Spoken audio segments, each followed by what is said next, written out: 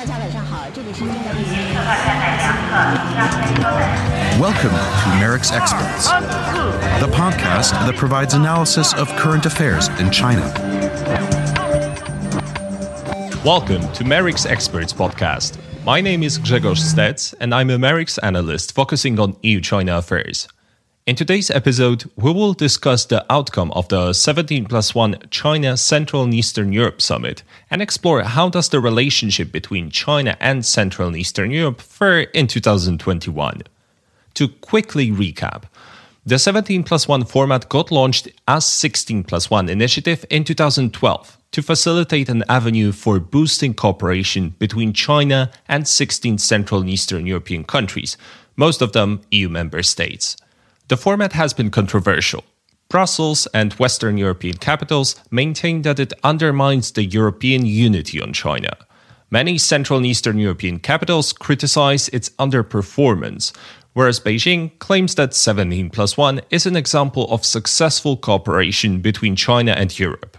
So against this complex backdrop, on February 9th, Central and Eastern European leaders met with President Xi Jinping for an online 17+1 summit, which was different than usual in many ways.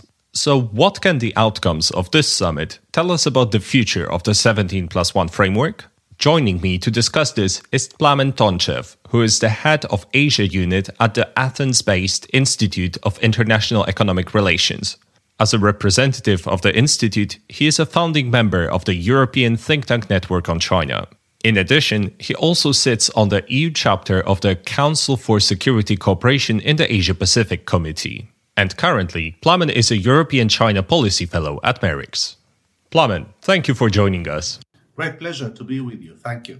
So before we dive deep into the discussion about the present and the future of the 17+1, let's first discuss its past. That will hopefully provide us with some context to understand the China, Central and Eastern Europe relations. So, Plamen, what were China's assumptions and objectives back in 2012 when it proposed establishment of the then 16+1 China, Central and Eastern Europe initiative? I suppose one of China's assumptions was that because of the communist legacy of Central and Eastern Europe, countries across the region would endorse and would embrace China's socio-economic development model, its form of government. And of course, they expected that these countries would be dazzled by China's spectacular achievements in terms of its economic development. They also expected that these countries, being in need of infrastructure development, would embrace Chinese offers. And it is true that at the beginning, back in 2012, when this initiative was launched, there was a fair amount of enthusiasm and high expectations. The thing is that over the next 9 years, up to the last summit, there's been quite a lot of evolution, and there's been, what shall I say politely, there's been quite a lot of disillusionment, because it turned out that China's initial assumptions were not so realistic. In fact, they turned out to be quite flawed.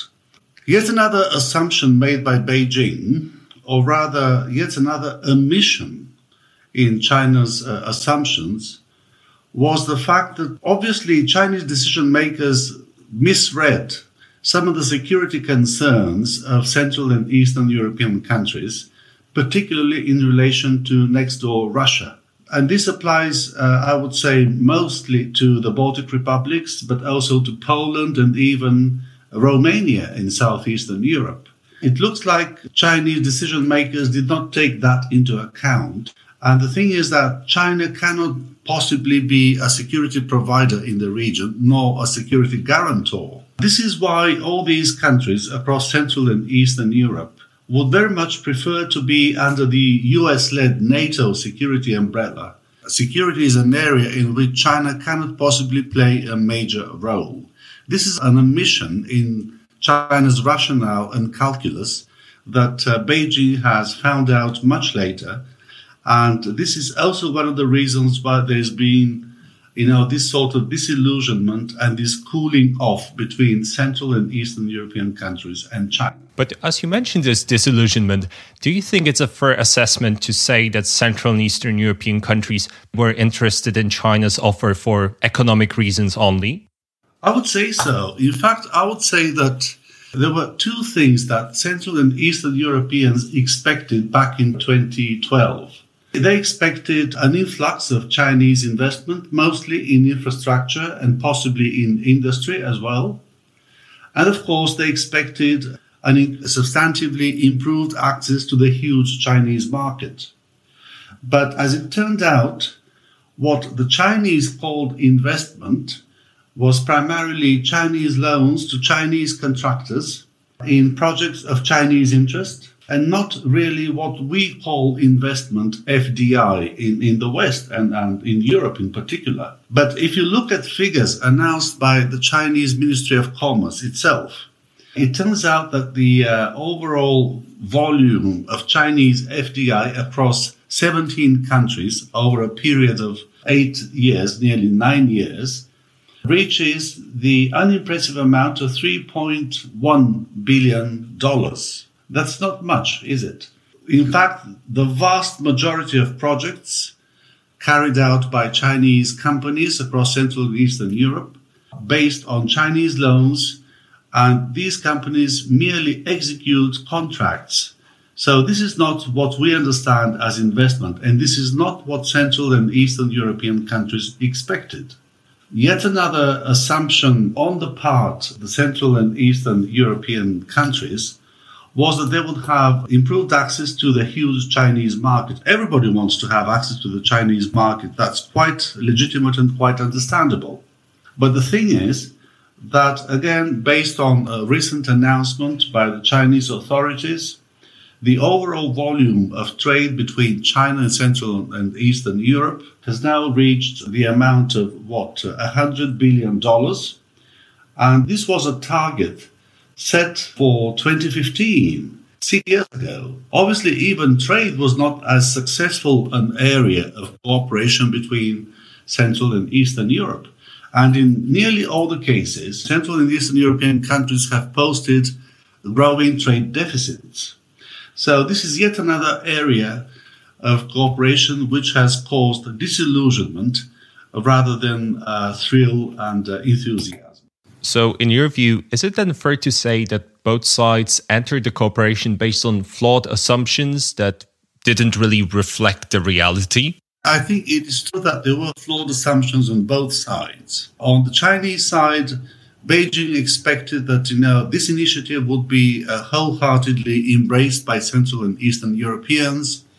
And then on the European side, it is true that Central and Eastern European countries had high expectations because of what we already discussed. They were hoping that they would attract Chinese investment and they would have improved access to the Chinese market. But I would say that there's a qualitative difference between the two sides.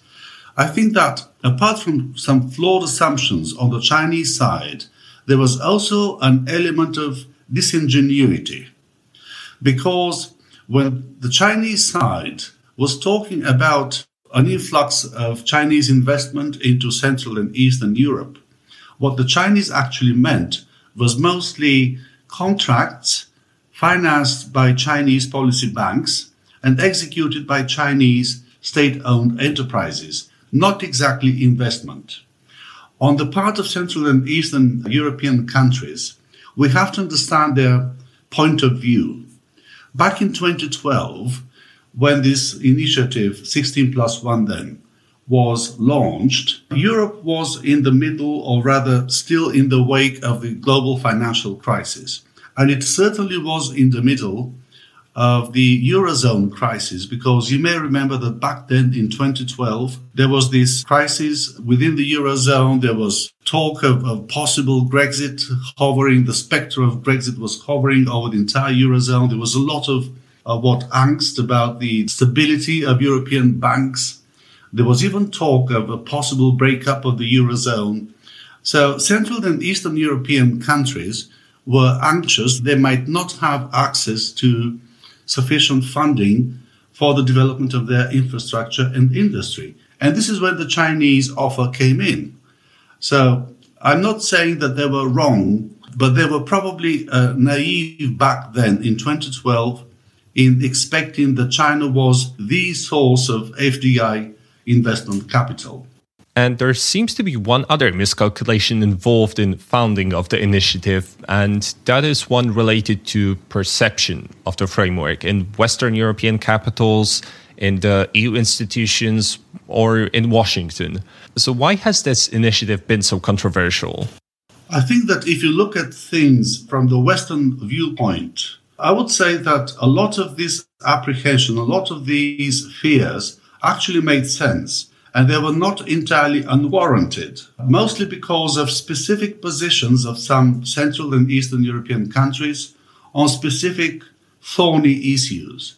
Let me remind you that back in 2016, right after the Hague ruling on the dispute between China and the Philippines in the South China Sea, at least 3 countries, and they are all EU member states, Hungary, Greece and Croatia, actually backed China on that very controversial issue.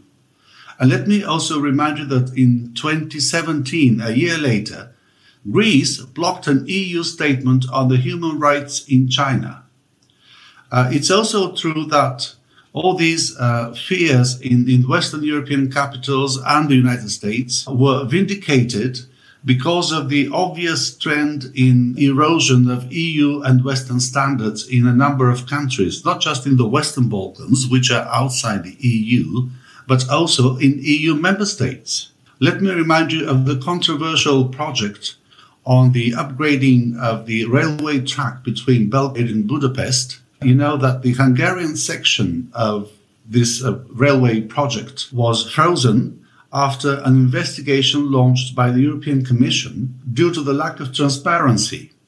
And interestingly, this new contract, because there is a new contract, it's been awarded to a controversial consortium, and the respective law has now been classified for 10 years by the Hungarian government. There are very many controversial cases in Serbia or Bosnia, which have accepted the construction of coal-fired plants by Chinese companies, despite the concerns voiced by EU institutions.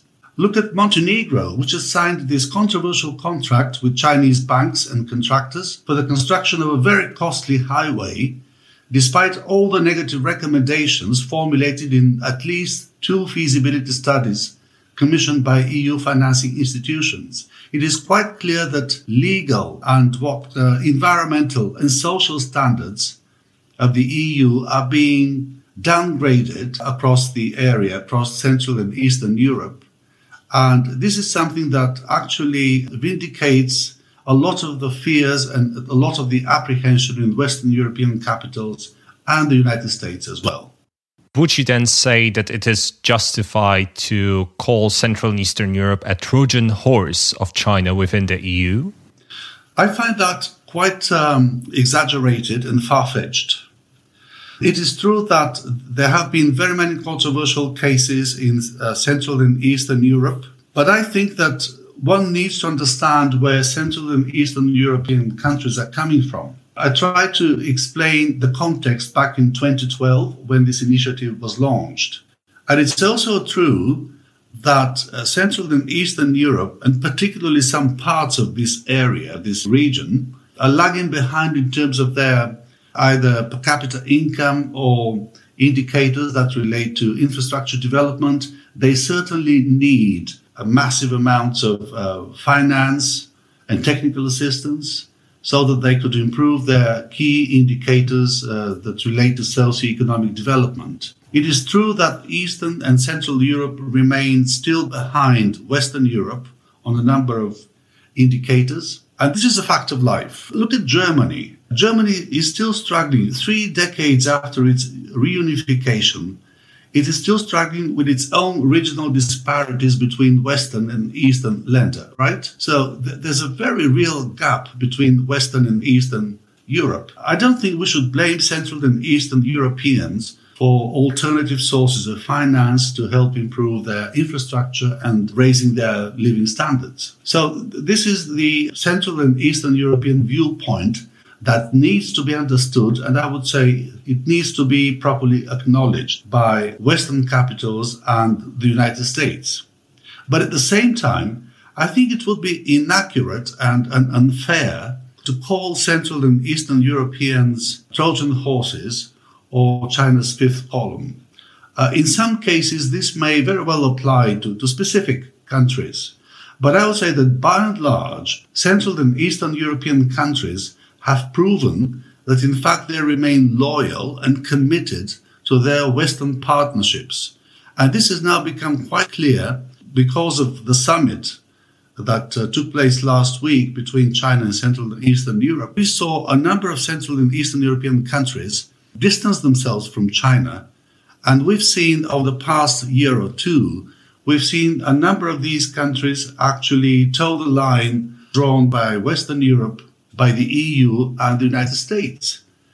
Just one example will suffice. The majority of Central and Eastern European countries have now joined the US-led Clean Network, and 5 or 6 of them have even signed joint statements with the United States on keeping the so-called high-risk vendors away from their 5G networks. Before we get to the summit itself, I just want to ask you about one more important happening in the history of the format, which may shed some light on its nature. And I hope to get some expert insights from you on this one, especially. So the enlargement of 2019, when accession of Greece turned 16+1 into 17+1. So why was Greece invited to join the format, and why did it accept? I think that Greece was invited by China because Beijing wanted to score a political point. It wanted to demonstrate its clout over Central and Eastern Europe, including its southernmost tip, Greece. The enlargement of 16+1, with Greece's accession, served what I would call an optics logic. And of course, the government in Athens was very happy to oblige, because it had already made a number of goodwill gestures to Beijing previously. So it made yet another one in April 2019 when Greece did join 16+1. I think that one needs to understand the logic, the political logic of the previous Greek government, which was very anti-Western and anti-European. It was looking for powerful allies, mostly to the east. In fact, it was in touch with Russia, China, of course, Iran, and even Venezuela, of all countries back then. So the decision to join 16+1 at Beijing's behest should be understood and should be gauged within the framework of this political position of the Greek government back then. I don't think that the current Greek government, which is right of center and much more pro-Western, would have agreed to Greece's accession to 16+1. Other than that, I can think of no compelling reason for Greece to join 16+1 in 2019. What could it expect back then? Further Chinese investment beyond COSCO's flagship project in the port of Piraeus? Athens and Beijing have their close bilateral relations, so Greece doesn't really need this regional format to seek further Chinese investment. Another consideration would have been taking Chinese loans through the regional format. I don't think that Greece actually needs to seek Chinese loans through 17+1. And even if it wanted to, Greece is saddled with such an exorbitant public debt to the tune of some 180% of the country's GDP back in 2019. So there's no way Greece could possibly turn to China for extra loans. So I can think of no reason why Greece joined 16+1 back in 2019, apart from the one which I already highlighted, yet another political goodwill gesture to Beijing. Thank you. So all of that paints a relatively political, a little bit misplanned a picture of the 17+1. And that maybe brings us to the summit itself, the summit that took place on February 9th and was particular for multiple reasons. For example, it was held online for the first time. China was represented by President Xi Jinping for the first time in this format. And there were also unprecedented issues related to representation of Central Eastern European states. So, Plamen, can you give us an overview of this summit and explain why was it so special? It was indeed a spectacular summit in many ways, because it was unprecedented. Not just the summit itself, but the run-up to the summit revealed high levels of tension, disagreement, and I think it actually illustrated some of the flawed assumptions behind the format 16+1 or 17+1. I think that the fact that a number of countries from Central and Eastern Europe were reluctant to take part, or at least to match the high level of representation set by Beijing, shows that a lot of the thrill has gone. I mean, the wave of enthusiasm back in 2012 is no longer there. That's quite clear. I think that there was a lot of arm twisting, mostly on Beijing's part, which Central and Eastern Europeans were not happy with. There were reports that some ambassadors were summoned by the Chinese Foreign Office the evening before the summit and were asked to provide clarifications for what's seen by Beijing as a disrespectful attitude towards China's supreme leader, because they did not want to have their presidents or prime ministers, heads of state, taking part in the summit. But apart from all the drama, as I call it, in run-up to the summit itself did not produce the same volume of outputs, and certainly was not marked by the same level of pomp, which normally accompanies these China, Central and European summits. I think that the summit was unprecedented also because it did not produce guidelines, official guidelines. Rather, what came out was a rather short list of activities without the usual manifesto, which normally is out principles and, pledges of everlasting friendship between China and the region. It was unprecedented, and this is what made it spectacular in many ways. You mentioned the fact that China also faced problems with securing the representation of Central and Eastern European countries. And in the end, 6 countries were represented only in ranks of ministers, which for our listeners, a quick explanation that this amounts to lack of reciprocity, as usual summits include Chinese premier. But this one was even more striking in terms of lack of reciprocity, as Chinese side was represented by President Xi Jinping. So what caused those multiple CE countries to make such a decision about their representation, in your view? I think that the summit last week did not come as a bolt in the blue. I think that there was a long process in the lead up to the summit. There was a build-up of tension and, I would say, political energy.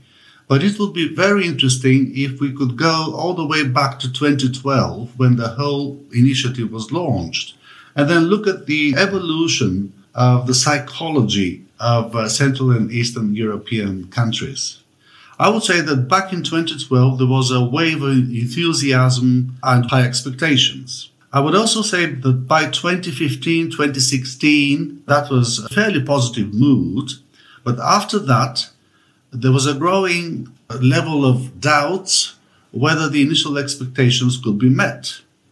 I would say that by 2018, that's the Sofia summit, there were some question marks and there was quite a bit of disillusionment, as illustrated by the fact that Poland, I think, did not send its prime minister, but a vice premier of the government. And then 2020 was definitely an inflection point because of the pandemic, because of China's mask diplomacy, because of China's wolf warrior diplomacy. There was clearly a deterioration in China's image across Central and Eastern Europe, if not globally. So I think that all these events built up an amount of negative energy that came to the surface during the summit last week. Thank you. And you already touched upon this issue that the outcomes were, let's say, less robust than usual. We normally get this 17+1 guidelines from this kind of summit, one which is a joint statement with robust political language included. And instead of that, this time we got very plain language action plan. So what was actually agreed upon, and what can it tell us about the state in which 17+1 finds itself right now? I would say one may have to look at what the two sides pursued. I would say that what came out of the summit did not quite match Beijing's expectations, because we have indications that the initial draft of the so-called Beijing guidelines was much longer. What came out was Beijing list of activities rather than guidelines, and it was a much shorter text. Obviously, Beijing did not achieve what it expected. And this again leads me to the dilemma or the dichotomy between optics and substance. It became quite clear that, in fact, this summit pursued optics rather than substance, and substance was definitely much more limited than what Beijing had initially expected. Well, on Beijing's side, of course, they would say that China is going to import agricultural produce from Central and Eastern Europe over the next 5 years, worth up to $170 billion. This is an impressive figure. It remains to be seen whether that target could be met, because a number of other targets have not been met. Of course, there's been a reference to a number of cultural activities. I think that cooperation between China and Central and Eastern Europe is becoming softer and softer. There's a very interesting reference to customs procedures and their simplification along the specific transport corridor that China is interested in from Piraeus through the Western Balkans, further north towards Budapest. But I would say that by and large, apart from the list of events and trade, of course, trade promotion in the area of agri-food and agricultural development, I would say that the outcomes are not really impressive. There's one more element which really stands out. It is China's interest in promoting Chinese vaccines. And in fact, I think the Chinese have made some further inroads in this area through their steady partnerships with Hungary and Serbia. And it looks like there are some other countries interested in Chinese vaccines, possibly the Czech Republic, possibly North Macedonia, Montenegro perhaps. And this has to do with the progress, or the rather slow progress, of inoculation programs in the rest of Europe. And to evaluate the outcomes in general, would you say that China has achieved its goal when it comes to optics, despite the fact of this uneven representation by Central and Eastern European countries? And at the same time, have Central and Eastern European countries got the concessions that they wanted from China, or are those just promises that cannot really be treated at face value? I think the mere fact that this summit took place could be seen as a positive development from Beijing's point of view. Beijing wanted to score a political point. It wanted to demonstrate that it still has some clout across Central and Eastern Europe. It possibly wanted to capitalize on the momentum of the comprehensive agreement on investment signed in principle between the EU and China. And I suppose that, of course, China wanted to use this summit to push for the use of Chinese vaccines. So, to a certain degree, China did meet its objectives. At the same time, it's quite clear that China overplayed its hand. And I would say that President Xi personally overplayed his hand. It looks like he has overestimated his personal weight. And this is why Chinese officials had to put on a brave face and swallow what they consider to be an insult, a sign of disrespect for the stature of China's supreme leader. It's also true that the frosty relations between China and the Baltic republics highlighted a trend of deterioration between China and the region at large. So I would say that looking at the pros and cons, the balance looks rather negative for China, it certainly isn't embraced in Central and Eastern Europe the way it used to back in 2012. And I would say that, if I may put it this way, a lot of water has run under the bridge. Thank you. So moving to the final segment of our conversation, let's talk about the takeaways from the summit in general and what can it tell us about the future of the 17+1 grouping. So you mentioned that the format has been pretty much driven on many occasions by bilateral relations, by China's relationship with specific countries. At the same time, we could see a clear divide appearing with between Baltic countries being in the camp of sending ministers and Balkan states that have been very active in terms of relationship with China. So when it comes to the future scenarios of the platform, what do you think we can expect?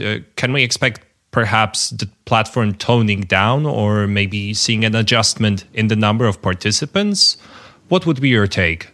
Well, first of all, I quite agree that there's an emerging north-south divide. I think that's true. It's becoming obvious that countries in the northern part of Central and Eastern Europe, the Baltic republics, possibly Poland, are becoming a lot more cautious, if not, shall I say, hostile, certainly not happy with the platform, the format. Whereas down south in southeastern Europe, China's image is much better. I would say the level of acceptance of Chinese initiatives is much higher. And it's not just Serbia. There are other countries in the region which are willing to work with China and still pinning some hopes on China. So the divide is quite clear. On the day after of the format, I think that if one considers scenarios, the scenario of dissolution is quite far-fetched. I would say that it would be a huge loss, a loss of face for China if 17+1 dissolved, which is why I consider it quite unlikely. I think that the Chinese would never allow this to happen. I assume that this summit, the last summit, will cause some soul-searching in Beijing, of course behind closed doors. I assume that there will be quite a bit of self-criticism in Beijing, which is a standard exercise in the Marxist, Leninist, Maoist tradition anyway. I assume that some heads may roll down the corridor, but in the end, I'm sure that China will try to ingratiate Central and Eastern European countries and will try to come up with some improved offers meant to address Central and Eastern European grievances. I would say that there are various options. There's a range of options on what else could happen, but they all have a common denominator, and it is a larger degree of flexibility. For example, we may see the format relegated to a ministerial level, to various cooperation mechanisms. We may see the summits thinned out. They could be held once every 2 years. Participation could be rendered voluntary, depending on the key themes to be discussed every year. And perhaps some sub-regional formats could also be considered. For instance, Western Balkans +1 or Southeast Europe +1. I think that we will definitely see a higher degree of flexibility. Referring also to the point that you made before about what the summit means or what it shows in terms of Central and Eastern Europe's commitment to its Western allies, especially thinking about the US here, because this was the line of reasoning that was coming from Beijing, that the low participation from a number of Central and Eastern European countries was an emanation of the US influence in the region. But can we interpret the outcome of the summit through the lens of transatlanticism, or is that an oversimplification that doesn't give enough credit for wider agency of Central and Eastern European countries? What would be your take? I think that US pressure on Central and Eastern Europe is a fact. It's true that the United States has been very persistent in its attempts to lead this initiative known as the Clean Network. It is true that it was under US pressure that a number of countries have joined the Clean Network initiative. The standoff between the United States and China on a global scale could not have left Central and Eastern Europe out of the fray. Of course, they would take into account the bitterness, or the animosity between the United States and China. And again, because of all the security concerns across the region, it is true that Central and Eastern European countries will have to take US presence and the US-led security umbrella into account. At the same time, I think it would be inaccurate and then unfair to ignore all the failures and all the flawed assumptions that I presented previously. It is true that China has not lived up to its initial pledges. It certainly has not lived up to its expectations. And it's also true that there was an element of disingenuity in China's initial pledges to the region. One needs to take into consideration the agency of Central and Eastern Europeans, because it's quite legitimate that they want to have higher living standards. And of course, they were hoping that they could get some investment capital from China. But unless these pledges are met, then I think that Central and Eastern Europeans were quite right to react the way they did. Now, as a final question to wrap up our discussion, what would you recommend for the EU to do to engage Central and Eastern European member states in the context of the 17+1? Can it perhaps serve as an instrument for tackling China's influence in the Balkans, or perhaps there are some other ways in which Brussels could try to get involved in a constructive way? I think that the EU certainly has not lived up to the circumstances in the Western Balkans. I think the drama of this region is that after the Dayton Agreement back in 1995, the region somehow disappeared. It went out of the spotlight for about 2 decades. It was only in the middle of the previous decade that we had the Berlin process launched, and the EU again tried to engage with the Western Balkans and provide this sub-region with a European perspective. But I think that the EU will definitely have to double down on its efforts to engage the region and ensure its European perspective. And there are very many delays which certainly are not helpful. And it is in this void that China actually steps into. On some other countries further north, EU member states, which tend to use the China card in their relations with Brussels, I think this is an internal EU dynamic which is very complex. But I think that EU institutions and leading EU countries will have to be more persistent, and they will have to certainly insist on some core values that keep the European Union together. Plamen, thank you for all the observations and for your expert analysis of the 17+1. It was a pleasure to have you on the show. Great pleasure. Thank you. You have been listening to MERIC's Experts, the podcast from the Mercator Institute for China Studies in Berlin. If you want to learn more about our work, please visit us at merics.org.